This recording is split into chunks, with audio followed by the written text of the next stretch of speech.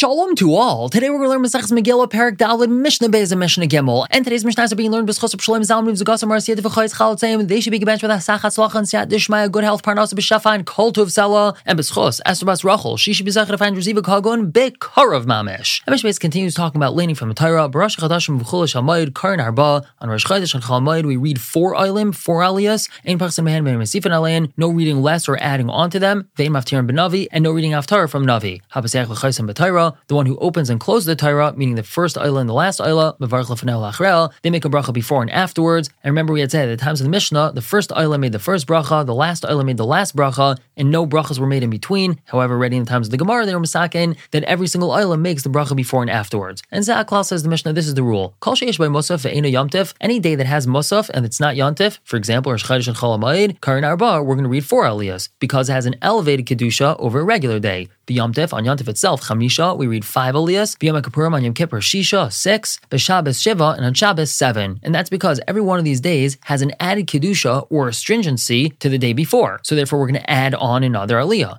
Ein Pachsin Mehen, we're not allowed to read less than this number of Aliyas, Aval Mesifan Alayin, but we could add on to them, and that's because on a regular day, or in a Chol Hamayid and Rosh Chodesh, people still had work to do, and it's going to be a tircha to them to keep them in shul for too long to keep on adding Aliyas. So therefore, we're only allowed to read 3 or 4 Aliyas max, no more than that. Whereas on Yom Tif, Yom Kippur, and Shabbos, no one's going out to work, so it's not a tircha, and we can add on more Aliyas. And lastly, on these days, Maftir and Navi, we're also going to read Haftarah from Navi. Hapesech L'Chaysim B'Torah, the one that opens and closes the Torah, meaning the first and last Eilah, Mevarch L'Fanei L'Achrel, they make a bracha before and afterwards. And now that we've been discussing learning from the Torah, which we know has to be done only when there's 10 people in shul because of its elevated level of Kedusha, now we're going to discuss a number of other things that only are allowed to be done with 10 people. So Mishnah Gimel says, Ein Parsal al Shema. We're not allowed to be Parsal al Shema with less than 10 people. What's Parsal al Shema? So back in the times of the Mishnah, often it would be that people would daven at home and they would go all the way through Kriyas Shema and then they'd gather in shul. So what they do, one person would get up, say Kaddish, Baruch Hu, first bracha of Birchas Kriyas Shema, Yotzer Or, and then they jump right into Shemona Esrei. And the reason why this is called Paras al Shema is because Paras is a lashon of prusa, like half or a piece. Furthermore, the Mishnah says, Ve'ein arvin l'fnei hateva, one's not allowed down for the Amud, which means say Chazar Sashat, Ve'ein noisen eskapeim, Kaihanim don't do Birchas Kaihanim with less than 10 people, Ve'ein Karim B'Torah, no reading from the Torah, Ve'ein Maftirim B'Navi, no reading of Torah with less than 10 people, Ve'ein oisen Ma'amadu Maishav, no doing Ma'amadu Maishav either with less than 10 people. Now this is a minhag that they had back in the day, that during a levaya, on the way to bury the person, they had this whole procedure where they would stand up and sit down, and certain words of eulogy were said. That's why it's called Mamadu Maishav, standing and sitting. So we don't do this with less than 10 people. Vein Omer Birchas Avelim, no saying the bracha of Avelim, which is a bracha that one person would say to all the Avelim after the body was buried. V'tanachum mi Avelim,